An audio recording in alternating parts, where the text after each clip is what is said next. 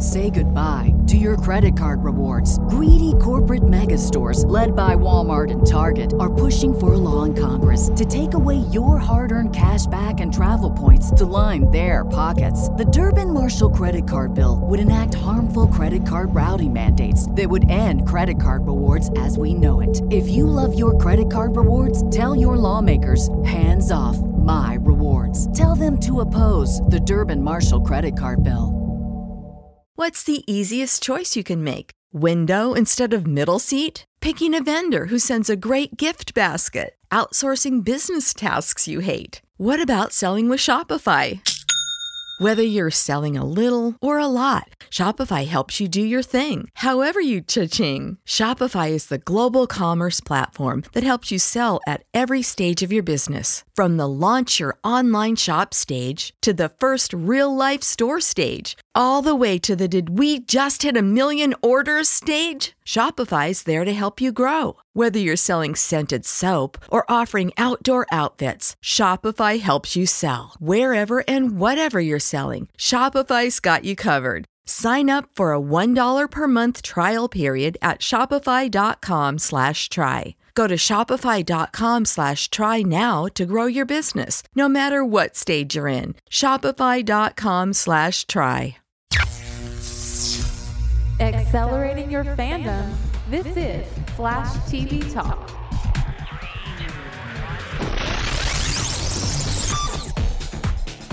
Welcome to Flash TV Talk, the fan podcast dedicated to news, reviews, and spoilers for the hit CW show, The Flash. I'm Bo. And I'm Bell. Bell, man, how you doing tonight? You know, I'm doing tonight, and tonight's good. Man, we're kind of on cloud nine. We got to be honest, because as we sit here talking to you guys, we're about to jump into a fun episode of our favorite television show. But honestly, we'll tell you about what's been going on. Last night, we actually got a chance to sit down, talk about one of our favorite shows with the original Flash himself, Mr. John Wesley Shipp.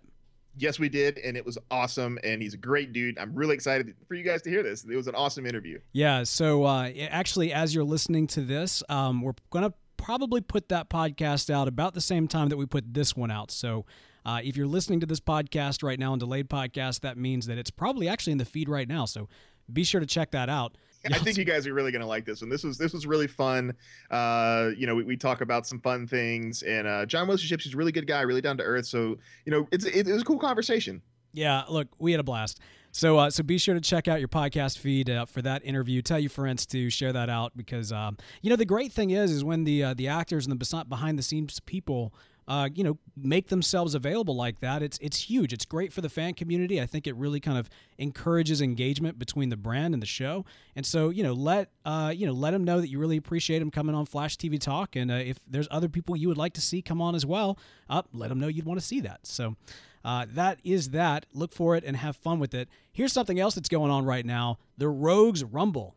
Dun, dun, dun. Yeah, man. So, of course, last week we said you had 1 week to get in your brackets. Several of you did. We've got a huge response. There's a ton of brackets that we have in our inbox right now that are all good and eligible to be considered, because as of today, when we record this podcast on Wednesday, the Rogues Rumble has officially begun. The first match was between Heatwave and Rainbow Raider. That's right. And so, and that's actually, as we're recording, is still going on. It looks like Heatwave has a pretty solid lead as it stands. Yeah. Well, actually, I think I put Heatwave. Originally, I thought that I put Rainbow Raider, but I went back and looked at my bracket, and I actually do have Heatwave winning this match. So I'm still good. I had Heatwave last year. I wanted Heatwave to go the distance, or at least up until a certain point. But this, man, I had to give it to Rainbow Raider this time. But I don't know if my boy's gonna pull it out. Yeah, well, there's still time, but we'll see. That might shoot your bracket at the very get go. But at the very get go, which I would not be surprised at. Well, one way or the other, of course, if you don't know what we're talking about, just head over to Twitter and look up Rogues Rumble. You'll see it. It's a kind of a popular vote type setup. In order to get your votes in, you need to be on Twitter and you need to be following us at Flash TV Talk. We do 3 rounds of voting every single weekday for whomever is going head to head. I think tomorrow we've got Multiplex and Pied Piper going at it. Ooh, Multiplex and Pied Piper, interesting. Yeah. So we'll see what we see with that. But yeah, man, Rogues Rumble, always a fun time to do this, talk a little trash, get behind your favorite rogues, and see who's going to take it all the way. Absolutely. last but not least, if you are, enjoying this show, if you've listened to a couple of episodes, you're into it, you know that we love getting your feedback. And if you head over to iTunes, every single 10 iTunes reviews we get, we give away a free digital comic. Right now, we're just 3 away from giving away a new one, and that could be yours. So head on over to iTunes, write us a review. We love to get that kind of feedback. And like I said, you could win a digital comic. All right, man. You know what time it is? Yes. Rogue time. The Rundown. Episode 16, Rogue Time, directed by John Beering and story by Grianne Godfrey? Sure, man. What happened this episode? Well, as Barry begins to relive the previous day, Dr. Wells realizes what has happened and warns Barry not to change any event for fear that he will cause a bigger problem as the universe attempts to balance itself. Barry does not listen and instead captures Mark Martin before he can kidnap Joe. Meanwhile, Leonard Snart and Mick Rory return to Central City. Leonard sends his sister, Lisa, after Cisco, whom they force to rebuild the cold and heat guns, as well as a third gun for Lisa that turns people into gold, under threat that they will kill Cisco's brother. Barry realizes that Dr. Wells was right, and his actions have resulted in Cisco's kidnapping and Iris rejecting his romantic advances. Cisco returns and reveals that Leonard tortured his brother until Cisco revealed the Flash's true identity. Barry goes after the Snarts, and the two develop an uneasy truce. Snart will not reveal Barry's identity, and will no longer kill innocent people and stay away from Barry's friends in exchange for Barry not locking him away in the particle accelerator. The Reverse Flash kills a local reporter and destroys evidence linking Dr. Wells to the death of Simon Stagg. The reporter's vanishing causes Barry to think Joe might be right about Dr. Wells. You know, with all the Danishes, you would have thought it was something like obesity or diabetes or something of that nature. Heart disease, that would have done it too. But no, Danish Dan taken out by the Reverse Flash. Just as I was really starting to like him too. Yeah, I know. He's starting to be like, all right, I kind of like this guy. I did this guy. But although I guess technically he did die of heart disease, it was just a different kind of heart disease. The heart disease that happens when someone vibrates their hand rapidly through your chest. Yeah, it's like a meta kind of hypertension. That's really what it is. More like Speed Force tension. Well, there you go. Well, rest in peace, Danish Dan. We barely knew ye, and it took us a while to get to know ye. And once we knew ye, we liked ye, but now ye be dead. So, which is really interesting because if they had killed off his character earlier in the series, nobody would have cared. But now I kind of care, right? I know. Well, here's the thing, though. He was way too close. We were talking about it last episode about how he's on top of things. He knows what's going on. So either he's about to kind of reveal everything, or he's got to die. I mean, that's really what it comes down to. Honestly, we probably should have seen this coming, but I was a little shocked. Yeah. I was wondering what was going to happen because you're right. He knows too much. So the only conclusion here is that he spills the beans, or his beans are spilled, and we got the latter. And that's interesting. And it's kind of crazy how that sets into motion, Barry's whole realization that maybe Joe was right all along. So this is going to be really neat to see how this plays out. Yeah, man. Yeah, I hear you. Hey, so Belle, you and I, when we're together, we like to go out on the town. Yeah. Occasionally, you in particular are approached by ladies. Extremely beautiful ladies. Yeah. All the time. And I would say about 9 times out of 10, they are actually supervillains in disguise, wouldn't you? If I had a nickel for every time I've been kidnapped by a supervillain who posed as someone who was attracted to me in a bar, I could retire on an island. Well, there you go. Yeah, man. So that whole in the bar and getting picked up by Lisa, you're sitting there, and actually, I kind of forgot that was Lisa Snart, and it didn't register to me what was going on. Although I was sitting there like, it's a trap, what was that? Dude, what was that Magneto line? Never trust a beautiful woman, especially one that's interested in you. Yeah. Dude, I was just as dumbstruck as Cisco was. I was like, wow, way to go, Cisco. All right. And because I completely forgot, Lisa Snart was going to be in this episode. And I was like, all right, that's awesome. Way to go, Cisco. And then I was like, oh, wait. Oh, that's bad. Yeah. Well, at first, like I said, I was like, oh, okay, look at this. Maybe this is kind of like throwing Cisco a bone. He's got his family issues that are going on, but he's got a nice little lady friend. And then when they actually followed through on the story, I was like, oh, no, this is a trap. He's going down. Speaking of his family, we hypothesized last week that perhaps in the Ramon household, Cisco's kind of the black sheep, and his brother is more of the, the golden boy. And we actually got that explored here. Dante, obviously the one that the family kind of uplifts because he's a cellist? Pianist. Pianist. All right. Gotcha. Concert pianist, yes. So not a pizzeria aficionado. No, but it seems weird, though, because he doesn't seem to be a pianist anymore. He seems to be kind of like that's what he did when he was a kid. That's why his parents were so proud of him. But like that was kind of like his peak was when he was a kid, and now he's kind of like slumped down. He said, like, you know, that's what he's saying. He has a dead end job, all this kind of garbage and stuff like that, and his life was just kind of miserable. And so at first, they were talking when Sisko was talking about his brother. I was kind of thinking that maybe he was like not like a deadbeat kind of thing, you know. Like maybe he didn't have really like too many talents, but his parents just loved him because, you know, whatever, he was the first child. Oh yeah, he could get away with murder and his parents would love him. Yeah. And so I was thinking, okay, well, maybe he's just a screw up, but his parents like him a lot. But apparently no, he did have a moment in the sun, so to speak, where he was his pianist, and now, you know, Sisko's eclipsed him greatly by doing all this wonderful stuff that he's been doing, and his parents still just latch on to the fact that their other son was this pianist, and that's what they like about him, and they can't seem to see through that and see how, you know, great Sisko has been. Well, and that's which is kind of interesting. I mean, it's definitely the family dynamic. I've got to tell you, I don't know that many parents who would embrace the artist and reject the scientific engineer for like making the right decisions in life. But you know, I mean, hey, it's different places. I mean, you're in Austin. Maybe that's actually, you know, how they do it up in Austin. But you know, that's interesting to me. Yeah, it is kind of neat, right? Because, you know, you have this guy, he has got this really great job at this really interesting laboratory doing all this really cool stuff. And I don't know, maybe it's the fact that, you know, the place exploded and maybe that put a black eye on their whole family situation. But yeah, like I would figure their other son lives at home and like doesn't really do much. That could be it. Yeah. I don't know. So what did you think of Dante? At first, yeah, totally came off as this giant douche.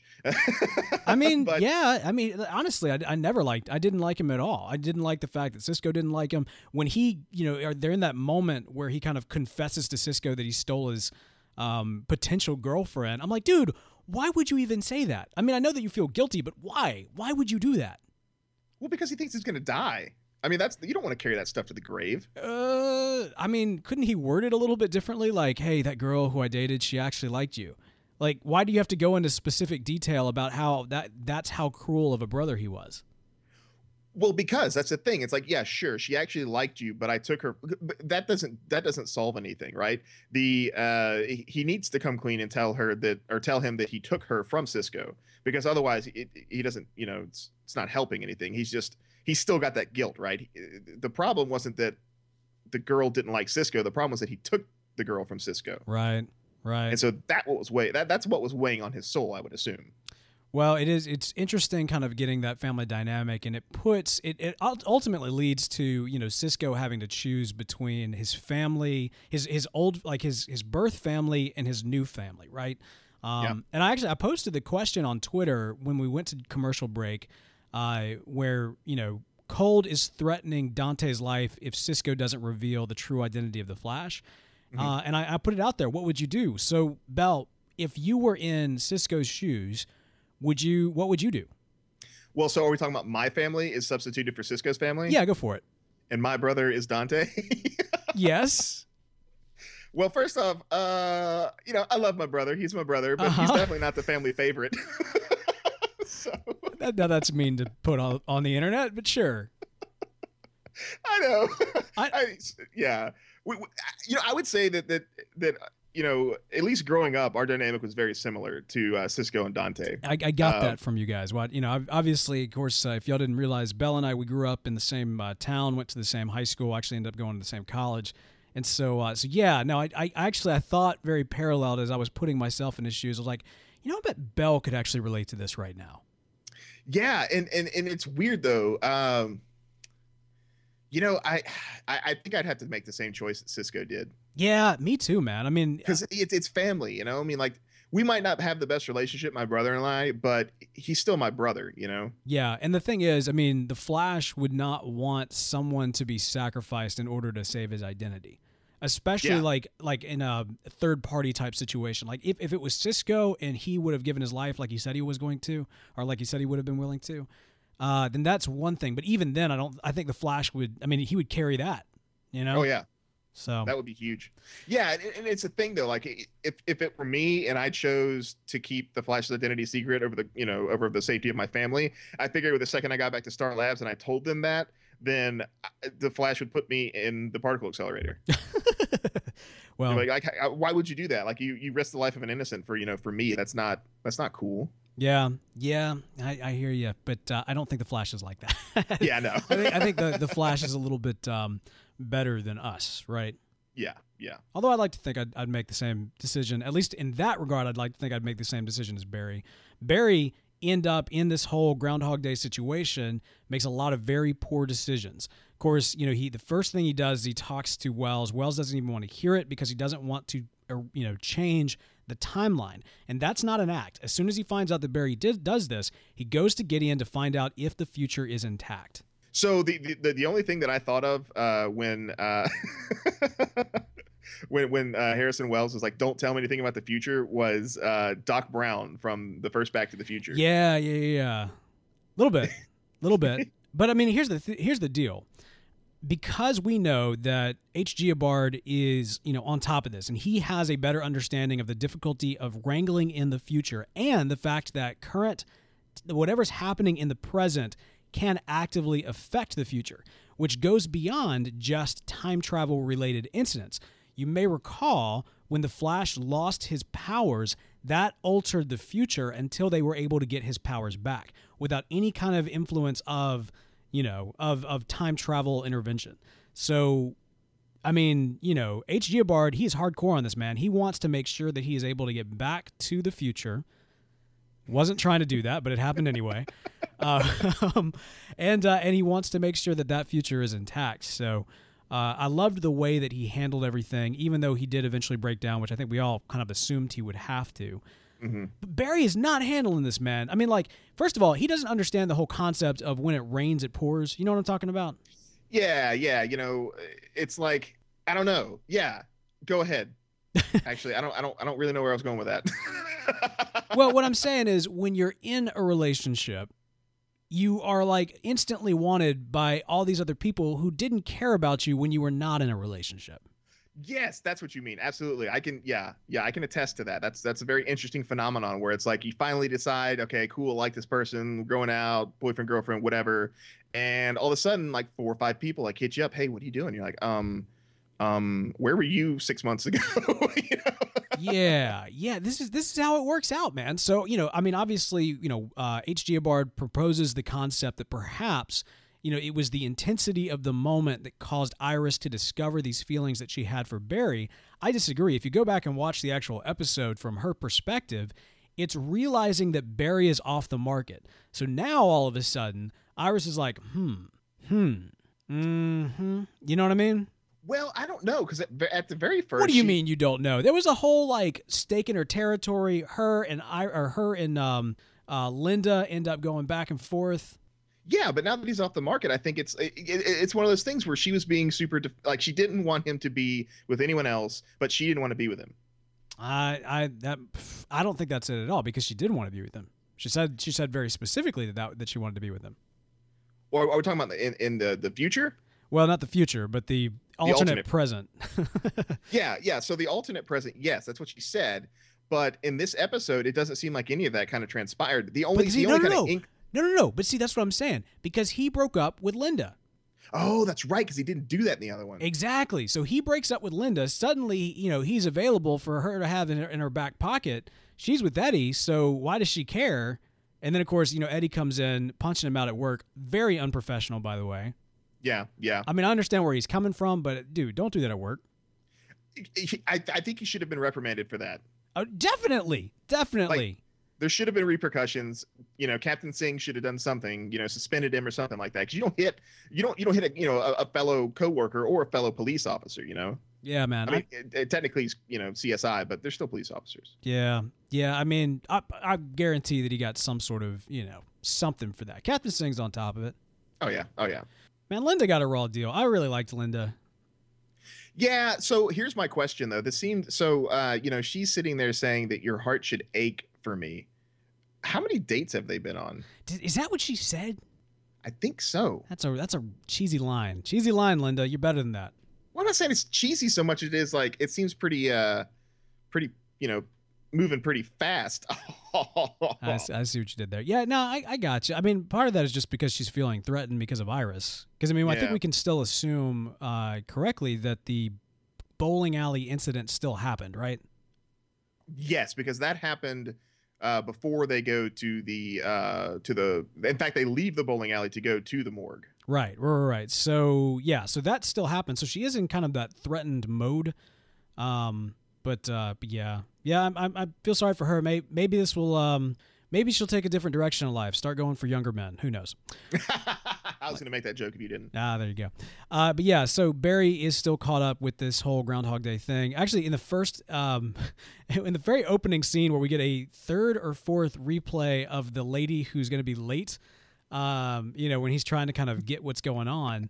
As you recall, Belle, he's running into the episode that we see, and the other Barry from last week's episode disappeared.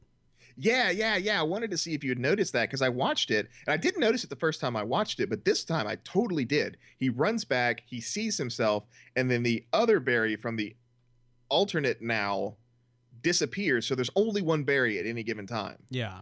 And I mean, like, the funny thing is, with this episode and last episode, a lot of people were kind of comparing the two. Saying like, I liked the other timeline better than this one, for whatever reason, and we'll talk maybe about that in a second. But I don't think it's necessarily fair to compare timelines, and also I don't know that it's necessarily even to compare this episode with last week's episode, because last week's episode will probably be the best one of the season, if not the series, because they really got away with a lot of stuff they probably won't be able to get away with again. You know what I mean? Yeah, I mean, because that's the thing. I mean, like, you kill Cisco off in that episode. I mean, what could you do that's like more powerful than that? Well, and the whole idea that, first of all, Barry doesn't quite get how he went back in time. What was able to push him over the edge. Now, obviously, we as the fans can easily speculate that it's because of that relationship with Iris that kind of pushed him over the edge and was able to get him to the point where he was able to break the time barrier. But he doesn't quite know how to recapture that moment yet. But more importantly, he is slowly learning the idea that there are always repercussions when you go back and change things in time.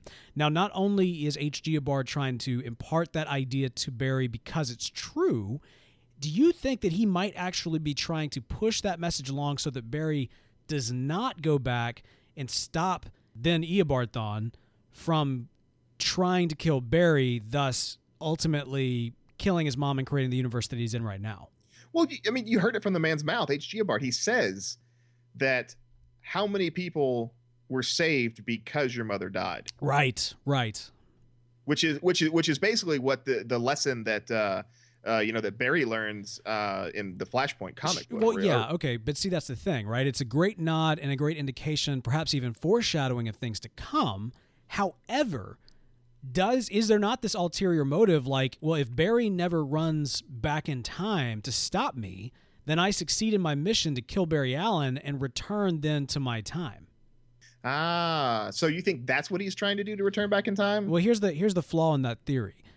We know that the Reverse Flash's power becomes specifically from Barry Allen. Now, he might not have known that when he left the future, and not until he ended up in a time before Barry Allen, before the Flash specifically, and before the Speed Force, and without powers, did he realize how his power set works. So I think he's kind of in a, damned if you do, damned if you don't type situation. Oh, I see. So he went back in time, didn't realize where his power came from. The fact that he went back in time before the Speed Force was created is what's keeping him there. And that's why he has to use the Tachyon machine to pull Speed Force energy from the future. Right. No, I don't think from the future. He's pulling it from the present. Barry is currently generating it.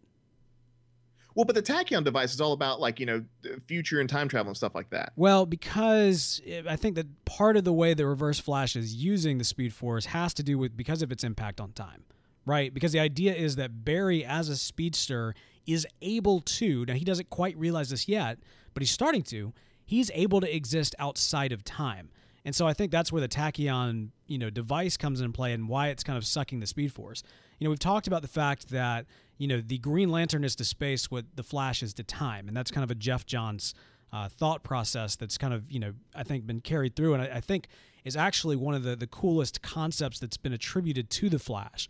And so with that in mind, the Speed Force exists as this entity, as was actually pitched by Firestorm, that is almost this connective tissue that runs to and from the timeline. So, or a highway, that I think that's what he referred to it as.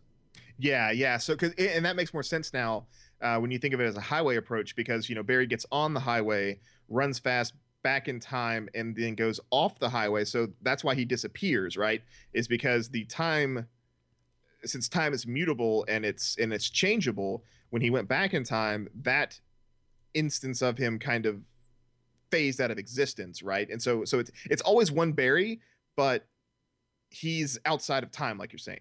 I still stand by the theory that we proposed last episode, although I think we accidentally. The funny thing is we do the spoiler section at the end of the show, but then during the spoiler section last week, we ended up throwing some other time travel theories into the mix. But I think then is when we mentioned the fact that perhaps in a time in which Barry has access to the Speed Force, there can only be one. However, if he was to go back in time to before he had the Speed Force, then there could be two. So, for example, if he ran 10 minutes before the particle accelerator, there would be both Barry Allen and the Flash. However, if he was to run 10 minutes after the particle accelerator, there would only be the Flash. Yeah, exactly. Yeah, I can see that, and that makes sense why Little Barry didn't disappear.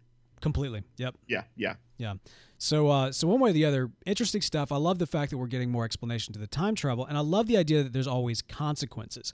Now, the idea that there are always consequences, I don't feel we fully got the payoff there, and maybe we're not supposed to see it in this episode, because Wells or H. Giabard is trying to say, hey, look at all the horrible stuff that's going on right now.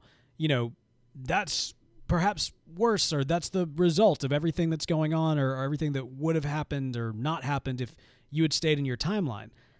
Except with us, with kind of our omnipotent, knowledge of what's going on, the rogues going around and stealing from the mob is not nearly as bad as a tidal wave coming in and destroying the city. Yeah, like that was my thought is and I understand what H.G. Wells is saying, or H. Giabard is saying. I keep forgetting to use our own little moniker. I know, and you're the one that came up with it. Yeah, I know. Man. But yeah, so I get what H. Giabard is saying, right? He's saying that, just because the crap that happened in the alternate timeline is bad, doesn't mean that going back and fixing it is going to make things better. Because I think what he's trying to say is just because the things that happened in this episode weren't as bad as the stuff that happened in the last episode in the alternate future, right? Doesn't mean that bad things aren't going to pile up and happen. So the tidal wave destroying the city would have been bad, yes. So there's going to be some sort of cataclysmically bad event that's going to happen in order for the timeline to equalize, I guess you could say, right? Right. I mean, if it's just a couple of hours like we saw, it's almost like a little, bone crack. Like it can heal up and there's no real change overall. It's not like a full-on break where when it heals, it's going to be completely different. Well, I don't know, though, because I'm thinking that this giant cataclysm was averted, right? And so Barry goes back in time. Some bad things happen. Cisco's brother gets tortured, sure. Yeah. Things like that. So that doesn't mean that that's the bad stuff that's going to happen. What I'm thinking is that as the timeline is slowly fixing itself, so it's just trickling bad stuff down, and it's either going to end in some sort of cataclysmic thing like we had with the tidal wave, or it's just going to be a bunch of worse things are going to happen over the course of time to equate to one giant bad thing happening. Yeah. The hard thing, I think, for a lot of us is because this episode is an alternate telling of a day that we've already seen, and that day that we've already seen was one of the best. I mean, it was the best episode of the entire series thus far. This one is ultimately going to fail by comparison. There's a lot of issues throughout this, maybe not issues, but there's a lot of things about this episode that didn't quite sit well with me. I love the Rogues. I love Wentworth Miller's Captain Cold. Heatwave, man, came off a little bit too punny for me and I know that, that seems like blasphemy. That's crazy. Come on. I know it seems like blasphemy because we're all about the puns, but I feel like it was a little too campy this time around. That was one thing that kind of felt a little off to me this time. I'm going to completely disagree with you on that. The whole, I love that your house is made of wood because it's, great kindling. I don't know, man. I thought that was a little bit too much. Sure, but I just think I don't know. I liked Heatwave this time. I thought he pulled off the crazy bit a little bit better. The earlier episodes kind of alluded to it and how he like burned people and like he play with the fire and stuff like that. Sure. But this one you kind of see more into his head, and he's just a total pyromaniac, crazy dude. Well, and I get that, man. I get that, but I mean, there's a difference? I don't know. But from everything that we've seen before of that kind of extreme pyromania type of personality that he is, in love with fire, I get that. But I just feel like I feel like you can get that communicated without the additional layer of camp. I love the camp. Don't get me wrong. I just feel like they went a little bit too far. So you're saying it could have been written better, that particular line? Maybe. Or just well, here's the other thing, man. It's not just that. The other thing that stuck out to me that was a little rough, and I saw this on Twitter, and I thought, yeah, exactly. If they've got a gun that can turn things into gold, why are they robbing a casino? Well, that was my issue with this episode. That was really my biggest thing with this episode, is that they didn't explain any of that. It's like an alchemy gun. Like if Sisko could make a gun that turns stuff into gold, why has he not become extremely rich? So I'm guessing, and this was my way to hand wave it away, was that it's essentially the same cold gun except for there's some sort of dye in it. Yeah. Look, here's the deal, and I think the live chat, Green Claw, Want a Pineapple, Jared, everybody's kind of saying this, and it's like, well, it's probably not real gold. And I think that's true. I realize that that's probably the case. It's probably some sort of gold alloy, something to make things look gold. But I don't know. I just thought that was a little interesting. Yeah, but Dan makes a really good point in the chat. He's saying that the rogues are about to score. They do it for the thrill, not because they need to. Yeah. Which that's a big thing about it too. Sure. Yeah. That's a classic trope. It's that they're not doing it because they're trying to make money. They're doing it because that's how they get their rocks off, so to speak. Well, and honestly, it is a comic book type of trope situation, right? I mean, you have villains who like rob a bank for with like these multi-billion-dollar robots, and it's like you can never get paid off in the bank that you're robbing. That's only going to cover like a fraction of your ultimate cost in this entire enterprise. Right. And the case in that situation, they're just testing their inventions to see if they can do it. Yeah. And that's what Cold's all about, right? He likes fighting the Flash almost as much, if not more, than pulling off these heists and stuff. Okay, here's the other thing. The whole thing with Barry and Cold at the end. There's a lot about that I like, and there's a lot about it that feels off. Barry lets Cold go because Cold says he's not going to... Basically, the truce that you mentioned actually in the description is that Cold will no longer kill people, nor will his rogues, and Barry will not lock him away.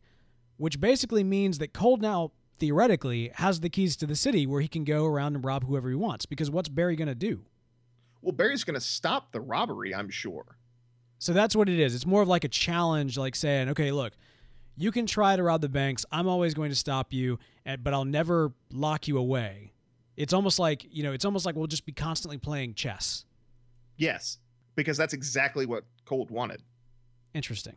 Because like that's the thing. He's got Barry up against the ropes, right? So isn't that to some extent just like, I don't know. Now that I'm actually talking about it, I kind of like it. No, I liked it a lot. Yeah, dude. That was my favorite scene. See, and that's the thing. You're saying that you're comparing this episode to last episode, and just like on an episode by episode basis, it's not really a fair comparison. I think you have to take these two episodes together as one whole story. I don't know about that. Yes, because like you can't just take these episodes out, out of context and just say, yeah, obviously last week's episode was super awesome. And, you could say that it's better than Rogue Time. But I thought Rogue Time was just a great addition to what was built on last episode. No, and you're absolutely right. I don't think it is fair to compare and contrast the two. But I can understand why people are doing it. And I got to tell you, yeah, you've sold me. I do get, now that I've actually kind of thought about it and we've kind of talked through it, I actually do like that idea of Barry having an established villain who he can have out in the wild to keep him sharp, but at the same time isn't letting somebody go who's going to go around killing people. And my guess is the second that Cold or anybody who's attached to his rogues, off somebody, then it's deals off, everybody's going in the pipeline. Either that, or this is what I see happening. So let's say one of the rogues ends up killing somebody. Cold's going to turn him over to Flash. Yeah, that's what I see. That would be kind of cool. That would be awesome. Because Flash is, when we first see Captain Cold, that was this whole thing. We don't kill people unless we have to, and like one of the guys, he kills one of his own partners for screwing that up, right? And that's what he's got he's got a code about him. He has a code of ethics that he follows, and now Barry's just solidified that code of ethics, and he's like, look, I don't care, you can broadcast my identity to everybody, but if you hurt, kill people, innocent people, I'm putting you away. And so I think Cold appreciates that, and he can say, okay, cool, we can play this game. I'll go ahead and I'll play your game. I'll keep my rogues in check, and we're gonna have this just epic battle for who can control Central City. Yeah, I mean it's like a Batman and Joker setup, but like softer, right? It's more fun. It's the Joker always has kind of this fun relationship with Batman, and Batman doesn't want to like acknowledge it. But this is more of like a direct acknowledgement between hero and villain. We are going to keep each other sharp doing what we do in our hero and villainy. And the reason why this is going to exist is because the hero or more accurately, the reason why the hero is allowing it, because no one is to get hurt in this, our challenge, our competition between each other. You want to go break the law? Fine. You kill anybody, you're going to jail. Otherwise, I'm going to stop you before you can even do it. Yeah. Okay. Yeah, I like that. This seems to come from a ground of like a mutual respect kind of thing. Well, yeah, absolutely. Yeah, Captain Cold respects that the Flash is super fast and that he can beat him. At the same token, Barry respects the fact that Cold is very smart, very calculating, and he's been able to defeat Barry on a couple occasions. Yeah. So they're like you're saying, there's this it's this honing aspect, right? They respect each other. They may not like each other, but I think there's some mutual respect there, and they're using that to kind of like you said, hone each other's skills, right? Yeah. Yeah, it'll be interesting to see though. I think I saw somebody in the chat make mention of the deal with the devil, and there is kind of a concept there that has definitely laid the groundwork for, will this actually come back and bite Barry for letting Cold get away? You got to imagine that it will. So I'm interested to see how that ultimately plays out. I like your theory, man, that perhaps one of the rogues, probably Heatwave, is going to eventually kill somebody, and for Cold to actually turn that person into the Flash, that would be a powerful moment. I would love to see that. Yeah, and I think that's something that's well within Cold's character to do.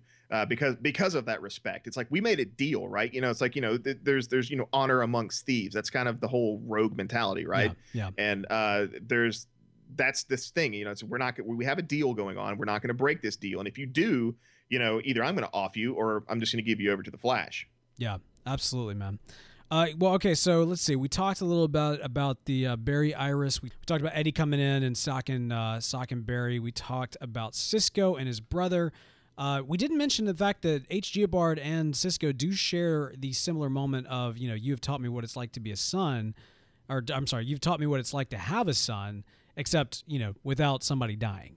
Yeah, that was really cool. I liked that line a lot. Yeah. I was getting kind of worried when H. Giabard was like, hey, let's go down to the room where, the reverse Flash escaped. I'm like, oh no, don't die again, Cisco. Well, I tell you what, the funny thing about that is it's an indication of how time is fixing itself. And I think that's actually going to bring us to one of my favorite segments of the show. Speedster speculation.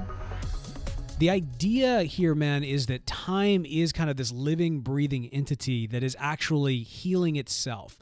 After we got off the air, I thought about this concept of what if, if time is a living entity, the Reverse Flash is a virus, and the Flash is almost like this antivirus that's been created to combat him.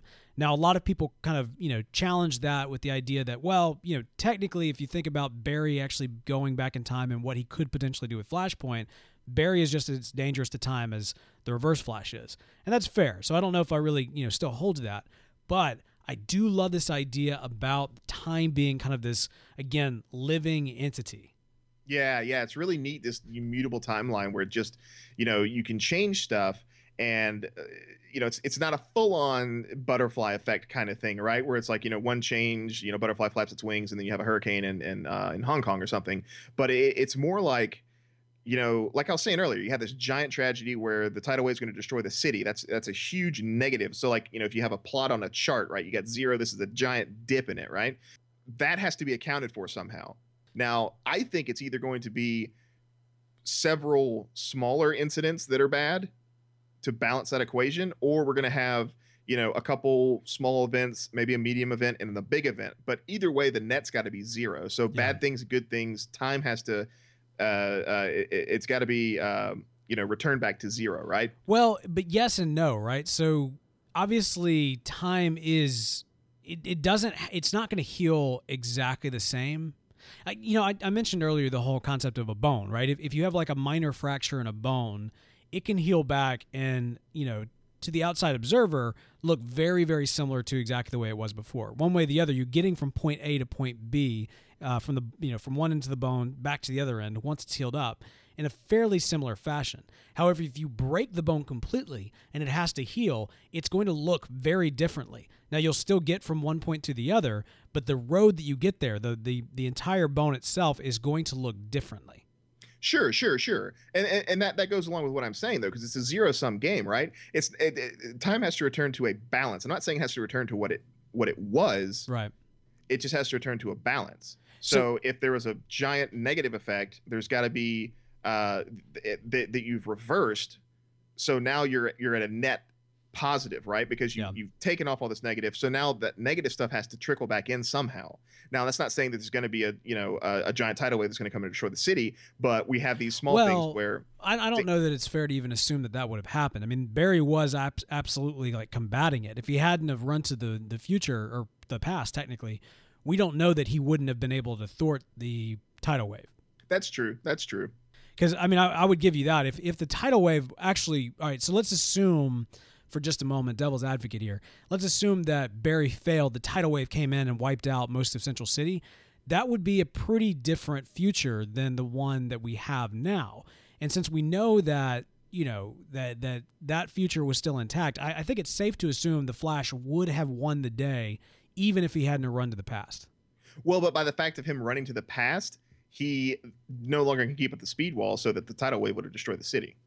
Well, I mean, but again, we don't subscribe, unless you're changing your tune here. We don't subscribe to the multiple timeline theory. True, we don't. But I'm just saying, it's an interesting thing. It's an interesting concept. Sure, no. Sure. But yeah. So no, I'm saying that what it is you have but there are a lot of worse things that happened in this episode, that happened in last episode that didn't happen in this episode. So like Joe getting maimed and kidnapped and stuff like that. Cisco dying. Of course, we had one death. Poor Danish Dan. So that's kind of equated, but right. But it's not one for one though. Not in a sense of time. You know what I mean? Like Danish Dan, at some point we can probably assume was going to die. He knew too much. The Reverse Flash would take him out. Now the fact that Cisco's still alive is interesting, right? Yes, but I don't think there's any reason for him to die in this timeline because the distraction of his brother's birthday party kind of took him off the trail. Fair enough. But ultimately, I do think that if we kind of go again with the idea that here's really what it is. It's not a butterfly effect, right? Yes. Because a butterfly effect, the slightest change could change everything. What we're learning through the series is that the slightest change might change, the present, but not necessarily the future. Now, a big change could have huge ramifications that could totally change the future. For example, the Flash losing his power. That's a big change. Somebody dying in association to the life of a speedster or perhaps a person of great interest or of mass acclaim. That could potentially have mass, effects on the future. But, small things like, the last couple of hours, changes here or there, you take out Martin earlier on than you would have later on. It's not going to eradicate whatever future H.G. Eobard is from. Or, well, Eobard. Whatever future Eobard's from. Yeah. Well, yeah, because it's kind of like, I guess the way I see it is you have the future, and then you have the present. And then Barry goes back one day in time, and now they're on a different path to that same future. Because the future hasn't changed. H.G. Eobard confirmed that by talking to Gideon. Right. But we're going down a different path. So we don't really know what's going to happen in this different path of this timeline. Well, it's not really a timeline though, because there's only one timeline, but it's a different. It's kind of weird to kind of, when you have one timeline, to talk about multiple possibilities of other timelines, because there is only one. But I mean, is it really? Because it is just the one timeline. If anything, that should take some sort of complication out of all this. Well, yeah. So every choice that you make, according to, there's a theory, right? So every choice that you make, there's an alternate universe where you make the different choice. In this particular instance, those alternate universes don't exist. It's just that each choice has a different path. So it's kind of like, let's see, what like a choose your own adventure, right? Yeah, I mean that's what Eobard Thawne's doing. He's choosing his own adventure. Exactly. So, if you make one choice, you go to page 37, you make another choice, you go to page 26. And what happened is Gideon was his childhood book. That's what it is. Gideon was a childhood book in the theater or in the future. That was choose your own adventure. Exactly. So Barry went to page 37, and that's where the tidal wave came in. So he went back to the page that he was previously on and chose to go to page 26, which is a different outcome. Right. But we're going to get to the same timeline in the future. Right. Barry still read that page. He just went back a page. Yes. I like it. Anyway, one way or the other, man. The time travel aspects, of course, is one of the most interesting things. We've heard the rumors that at some point we'll get a chance to see Eobard's travel or trip back in time and get to experience the night of Nora Allen's death from his viewpoint. I think that's going to be pretty revealing when we get there to understand, what he has had to do between that point and this to ensure that the timeline matches up to his future. Nobody understands time travel that in the way that he does, because he really was, for all intents and purposes, the first time traveler. He's the one that set this in motion. Without Eobard, we don't have a series. So I'm excited to see what revelations may come from that. Yeah, that's going to be really, really neat to see. I'm super excited about that episode, by the way, because ever since this whole series has started, I've wanted to see that travel back in time from his perspective, just because I want to get into his mind and know, because obviously he wanted to kill Barry, but I want to see that motivation behind it. Oh, absolutely. That's got to be a really powerful motivation to make you want to go back in time and kill a kid, right? Yeah. And of course we can speculate based on the comics and stuff like that, but I'm guessing it's going to be drastically different from the comics. Well, and it's twofold, right? Because we've talked about the idea of the Thawnes and the Allens having this feud, and so if you think about from the Thawnes' perspective, I mean, people talk all the time about, like, if you could go back in time and kill Hitler as a kid, would you do it? And so if you think about kind of what Barry Allen represents to a Thawne, especially a Thawne in the future, that is their, version of, hey, I could go back in time and kill, our Hitler, right? Yeah. So that'd be, obviously Barry is the hero, but from the villain's perspective, that's what he's thinking. So, yeah, that'd be interesting. I'd love to see that. Newsflash. All right, man. So a little bit of news I want to get into tonight. Of course, this is really cool. Man, this is really cool. Flashfans.org. Our good friend B over at flashfans.org. Exclusive look at debut character art and history for Convergence Barry Allen. If you want to get the earliest look at some things coming down the road, you want to hit up flashfans.org. B has got the exclusive, but that will be coming your way. By the time this episode goes live, it will be available. So nice. Looking forward to seeing that. That'll man, check that out. Flashfans.org is a place to go. That's where you want to find out all the latest and greatest that's going on with the Flash, both on screen and in the comic book. So if you are into the lore, into the what's going on, be sure to keep up with Queen Bee with flashfans.org. And that's tomorrow at noon Eastern Standard Time. So Thursday, March 26th, Eastern Standard Time, noon. Yeah, which in all fairness is probably about the same time this episode will go live. Yeah, well, there you go. So there you go. Hey, man, this I don't know if this is news or not, but did you see this thing with Jesse L. Martin, Carlos Valdez, and Rick Cosnett? Oh, I heard about it. I want to see it so bad. I hadn't seen it. All right, this is great, man. So this I don't know who is the brains behind coming up with these little viral videos that they put together, but we've talked about the fact that there's a lot of musical talent here on the show. I mean, we would love to see a musical episode of The Flash. Jesse L. Martin in particular is absolutely just a amazing vocal talent. If you go back especially to his work on Rent, I mean, just dude brings it. And here there's a little bit of a a harmonizing, not even a little bit, a harmonizing of the Ballad of Serenity from the old Joss Whedon joint Firefly. Did you ever see that show? That's great, dude. This. All right. It's a crazy theme song. Like, my friends and I, we always talk about how What? It's not a crazy theme song. It's beautiful. I always thought it was kind of goofy, but what? No, man, you are on your own on this one. That song, I love it, man. It's one of the most beautiful themes. I'm gonna play what they did real quick here. Take my love, take my land, take me where I cannot stand. I don't care, I'm still free. You can't take the sky from me. Take me out to the black. Tell them I ain't coming back. Burn the land, boil the sea. You can't take the sky from me.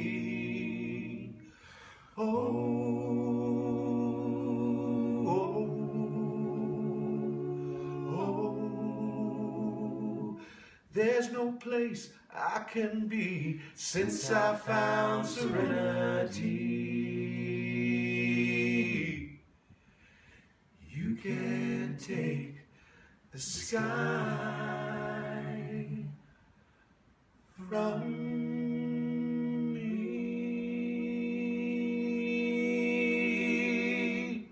Dude, that's beautiful. Dude, if that was that needs to be the theme. They need to redo every single episode of Firefly with that. Well, I got to tell you, I liked the original singer as well. But yeah, man, this absolutely beautiful. And the great thing is they did this to kind of promote a project that actually Patrick Sabongi actually talked about when he was on our show, which is The Letter Carrier. This is of course a short film, about 10 minutes is what they're shooting for, where it tells a story in song. So if you haven't seen this, we'll be sure to put a link in the show notes. And they've got a Kickstarter going on for this right now. And I got to tell you, man, I am a sucker for musicals. I mean, Belle, you remember back in the day in high school, every single musical we did, I had some sort of, whether I was a main character in the background or something. I loved musical theater. Oh yeah, you were all about the musicals, like the Newsies, man. We never made that happen. I really wanted the Newsies to happen, but at the time, Disney didn't allow the rights to high school productions of the Newsies. You wanted to be Christian Bale in Newsies so bad. Oh heck yeah! Actually, I would have taken the other guy, the walking mouth. But yeah, man, dude, are you kidding me? The cowboy? Absolutely, I would have loved that. Newsies is excellent. But anyway, all that to say, be sure to check out their project. Again, it's called The Letter Carrier. They got a Kickstarter about it right now. Be sure to support that. Let them know you heard about it on Flash TV Talk as well. And hit up Patrick Sabongi and all these guys, except for Jesse L. Martin. He's not on Twitter. But hit up everybody else on Twitter and let them know that you really loved that little rendition of the Ballad of Serenity. Yeah, that was really cool. And last but not least, man, after making his debut on Arrow 3-19, Doug Jones is actually going to be bringing the character Deathbolt to Central City in the upcoming episode Rogue Air. So now that's episode 22. That's yeah, it's getting near the end. That's the episode before the finale. Yeah. Interesting. And I like the term Rogue Air. That was another thing I wanted to mention, is that I really liked the fact that Captain Cold was like, when Barry said, your Rogues Gallery, he's like, the Rogues. I like that. No, he said, he said, yeah, the Rogues. That's cute. And I was like, oh yeah. It is cute, Wentworth Miller. It's very cute. Please continue to use it because it's awesome. I love that. It like when Wentworth Miller just like latches on to these like as Captain Cold, when he just latches on to these names like the Rogues, Captain Cold, these things. I just love that he just like he eats it up, right? It's just feeding his ego. Yeah. And it's just I love that. So this will be interesting. So I'm wondering, are we going to see Deathbolt as a rogue?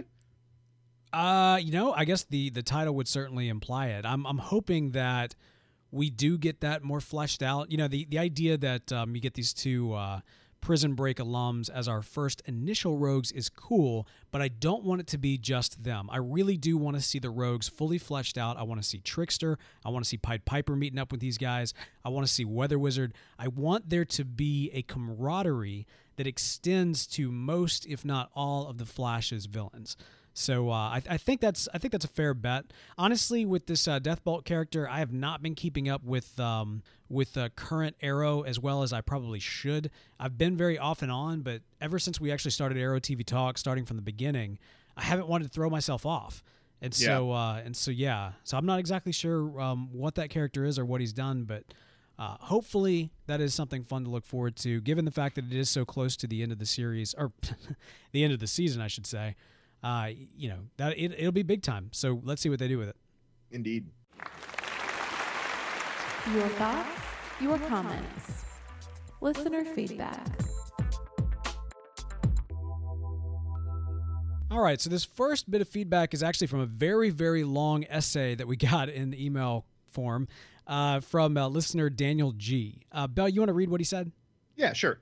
I don't foresee the show going full-on Flashpoint anytime soon. It's too early in the life of the show for them to change everything like in that story. However, I do see them playing with the idea of an alternate timelines with minor differences that are easily rectified, at least in the near future. With that said, I believe the show will eventually dive into a world reminiscent of Flashpoint at some point for a multi-episode arc. When they do, Barry will have to make the choice between his mother and the rest of the world. He'll eventually make the right and heartbreaking decision to go back and fix the timeline, returning the show to the main continuity. And Dan G is actually in the chat right now, so welcome. Oh, cool. Yeah, thanks for listening live. Dan, I mean, dude, you wrote like a freaking essay. Dan went into a lot of details with kind of the time travel and just kind of backing this up as well. And I'll say yes and no. I think that if the idea is that it's a full-on Flashpoint storyline, I don't think we'll ever fully see that in the series. For example, I don't think that we're going to see Aquaman and Wonder Woman in a World War type of clash going on in the background. However, I do think that we will see in the very near future this iteration of Flashpoint, this CW television series iteration. I do think something like a Robert Queen coming in and being the Arrow would be a really great nod to Flashpoint if they did that.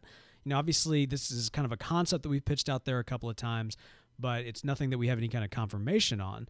But, you know, I get the idea that perhaps it's too early for them to do something this big, but look at everything they've done thus far. I mean, out of the gate, we've almost got a full rogues gallery established. We've had hints towards this.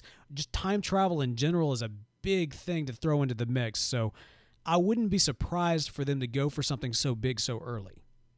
Yeah, but there needs to be something. So you're right. They're not going to have Wonder Woman and Aquaman and all that kind of stuff, the big fighting going on. But there needs to be something like a big drastic change like that to kind of to really give it that Flashpoint feel. But I don't know what that would be in this universe. I honestly think if he goes back to the future, or if he, you know, after let's say at the end of this series or at the end of this season, he goes back and he saves his mom and returns to the current timeline. Let's even say we go with the concept where he returns to the timeline. He does not have access to the Speed Force, which means that he has to figure out a way to get the accelerator to work. He finds Vibe, who is full on Vibe. It's not Cisco, but it is Vibe. Which doesn't make sense with the, I don't know, man. I think that there's a possibility to do a lot of flip side things. So for example, have Cisco be Vibe, have Caitlin actually be Killer Frost and a villain. Like there are these things that are actually based in the comics, but different from the television show that they could put in so that even though they're familiar to us as comic book fans, would feel very different from what's come before in the show. I can see it now. Barry goes back to the future, and the first person he comes across is Citizen Cold. And so, of course, he's thinking Captain Cold and like grabs him, and he's like, "What are you doing? This guy just saved us all." Yeah. Oh, I didn't even think about that, but you're exactly right. Citizen Cold, the Captain Cold of the Flashpoint timeline, was a hero. Yeah. So it would be great to actually see that. Oh, man, I love that idea. Love that. Yeah. But I think that would be cool just in and of itself, just those small changes there. Maybe you don't even have to have a big, giant, overarching, crazy time screw up thing to make it feel like Flashpoint. Even just changing those things that we just mentioned. Yeah, I think that would bring it home. Yeah, I like it. Next one comes in from HC Shin, who says, how is it possible that two Barrys were there several years ago when his mother was killed? In episode 17, Barry did not visit the past, but he actually became himself living in the past. Any comments? And I think we've actually kind of already touched on this one, but from our speculation and from what we've been able to see thus far, when Barry travels to a time where his other self in that timeline has the Speed Force, They merge together because the timeline is fixing itself. It's healing itself from what's being done. But when Barry will ultimately travel to a time where he does not have the Speed Force, then he'll be able to kind of exist separately. There won't be this connective tissue between the two of them for them to be able to heal. Yeah, because it's kind of like where the Speed Force binds all instances of the Flash together. Yeah, but it penetrates us, binds us together. It's a living... I can't remember the quote. Anyway, keep going. Yeah. And so, it binds all the Flashes together. But young Barry was not a part of the Speed Force, so he can't be removed from that existence because he's not in the Speed Force. So right. You'll never see two Barrys side by side unless we have... Or you'll never see two Flashes side by side unless we have Wally and Barry or, whoever else. But when you go back in time and you're not a part of the Speed Force, your non-Speed Force self won't overwrite your Speed Force self. Well, even or rather, then, your Speed Force self won't overwrite your non-Speed Force self. You mentioned Wally. Even then, the concept that I believe was introduced in Rebirth is that Barry ultimately generates the Speed Force that all other speedsters pull from. So I wonder if in this iteration, if they've kind of followed through with that concept, if Wally would even have the ability to travel through time. You know what I mean? Like, is the reason is the reason that Barry is able to exist fully out of time is because he is the source of the Speed Force. Maybe that might be because Harrison Wells can exist outside of time. Yeah, but again, he's the antithesis, right? He's his equal, his opposite, the result of a system trying to balance itself out. So theoretically, Eobard Thawne is to the reverse Speed Force what Barry Allen is to the Speed Force. Did you just call H.G. Eobard pretty much? Did you just call him the one Neo? No, I called him Agent Smith. That's what I called him. Well, but no, Agent Smith says that about Neo. No, the Oracle says that about Agent Smith. What is he? He is you. Your opposite, your negative. The result of the equation trying to balance itself out. Boom! Drop the mic. I just owned you, man. Is that right? Yeah, man. Just drop some Matrix on you. Well, but the architect says that about Neo. He says practically the same thing. Well, granted, but that's what I'm saying. They're equals. But this is not the Matrix podcast, man. We're not... Stop that. Stop it. So our last bit of feedback comes from iTunes. It's from user Strikeburst. And they write, Flashtastic, great podcast. The hosts are knowledgeable and love The Flash. Easy to listen to. Try it and you'll love it too. Well, thanks, Strikeburst. We appreciate that. Yeah, we love you guys' feedback and just kind of all the support that y'all been sending our way. Engaging with us on Twitter is a great thing as well. We mentioned already the Rogues Rumble is going down, so make sure that you're following us on Twitter and voting for your favorite. That'll be going down every single weekday. We have 3 rounds of voting, and you're going to want to get yours in. That's how we do things here. Hey, remember to check out the Brogues. We mentioned before, too, that we've had this caption contest going on with the Brogues. If you head over to thebrogues.com, the last chance to get in your captions for the 3 sketches that we have is now. This weekend, we will actually be deciding a winner for that. The winner of our caption contest for the Brogues is actually getting drawn into an issue. So you could be immortalized in webcomic form. We'd love that for you if you're able to. So again, thebrogues.com for that. Be sure to follow us on Twitter at Flash TV Talk. And if 140 characters isn't enough to express your love for our show, feel free to email us at flash@podastery.com. That's PODASTERY.com. And for the latest news and daily discussions on all things Flash, be sure to like our Facebook page at facebook.com/Flash TV Talk. Also, check out our parent show, Panel to Screen, where this week we talk about, there's a lot of stuff. We got Lex Luthor. Dude, yeah, that new Lex Luthor image is crazy. We're going to talk about that. Yeah, and there's some speculation about Jared Leto's Joker voice. Absolutely, man. So all that can be found. Be sure to tune in for Panel to Screen. You can find that on iTunes and wherever podcasts are found. You can also tune in live. We do this show live every single Wednesday night after The Flash is live. So you can find us at mixler.com/podastery. You can also tune in on Thursday nights for a live Panel to Screen. And even after Panel to Screen, we have Backstage, where me and Bell talk about what it's like to make a webcomic and several podcasts. And actually, we talk about just all kinds of stuff. It's just us hanging out. So if you're interested in that at all, you can tune in live for that at mixler.com/podastery on Thursday nights. I want to give a special shout out to Charlie Bach, who is also in the chat right now. He provides our outro music, that Rockin' Flash theme. Charlie, you shred, man. Yeah, that dude can shred. So be sure to give him a shout out and follow him on SoundCloud for all of his awesome rockin' tunes. Charlie actually going to be lending his music in the very near future to our Brogues YouTube channel as well. If you've ever wanted to just kind of watch Bell work, I know I love it whenever I get the opportunity to. You'll be able to watch him work and also listen to Charlie's tunes as well. So big ups to Charlie. Stick around after the outro music for spoilers on next week's episode, but if you don't want to be spoiled, don't worry. We'll be back in a flash.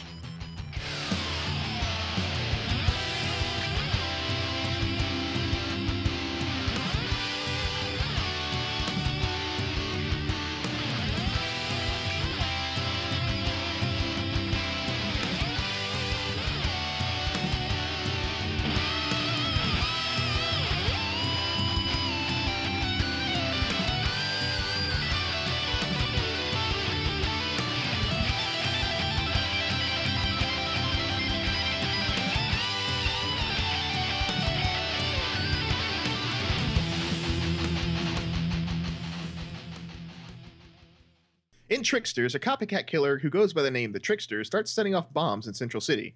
In order to stop the villain, Barry and Joe meet with the original Trickster, a criminal mastermind named James Jesse, who has been in prison for 20 years. Things quickly go from bad to worse when the Tricksters unite and take Henry prisoner. Meanwhile, Iris asks Eddie for help with a case, and flashbacks show how H. Giabard came up with the idea for the particle accelerator. Well, there you go. So we're getting a little bit of, the past in what's going on with H. Giabard. I'm excited for that. Honestly, there's not a whole lot that we can say that isn't actually said in this interview that we have with John Wesley Shipp. He goes into great detail about the upcoming episode. He talks specifically about Mark Hamill and his portrayal of the Trickster, how that may be similar and also how it may be more nuanced than what's come before. I got to tell you, just from that conversation, I'm extremely hyped. And honestly, man, the fact that we have Mark Hamill returning to this franchise is huge right now, right? Super huge. Yeah, I wouldn't have guessed that in a million years that he would come back and reprise a role that he did 25 years ago. Plus, I mean, you got to think right now with the hype that's going on because of Star Wars: The Force Awakens, and that all eyes are on Star Wars, all eyes are on Mark Hamill. Man, that means that all eyes are about to be on The Flash. Absolutely. Did you see The Kingsman? I've not, no. Mark Hamill's in Kingsman as well. Is he really? Yeah, and I love his part in it. It's really cool.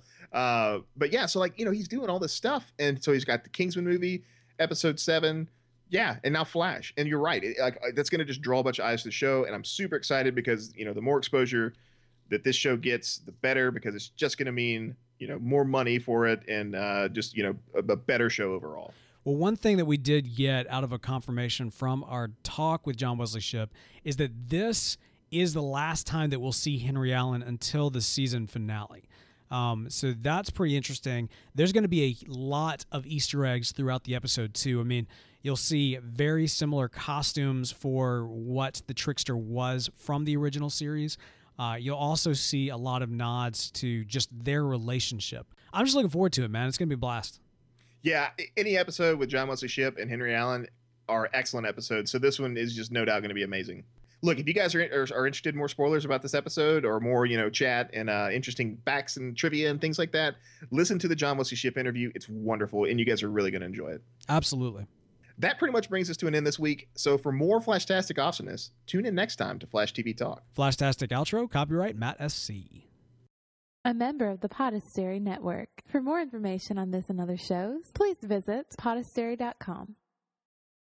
Say goodbye to your credit card rewards. Greedy corporate mega stores, led by Walmart and Target, are pushing for a law in Congress to take away your hard-earned cash back and travel points to line their pockets. The Durbin-Marshall credit card bill would enact harmful credit card routing mandates that would end credit card rewards as we know it. If you love your credit card rewards, tell your lawmakers, hands off my rewards. Tell them to oppose the Durbin-Marshall credit card bill.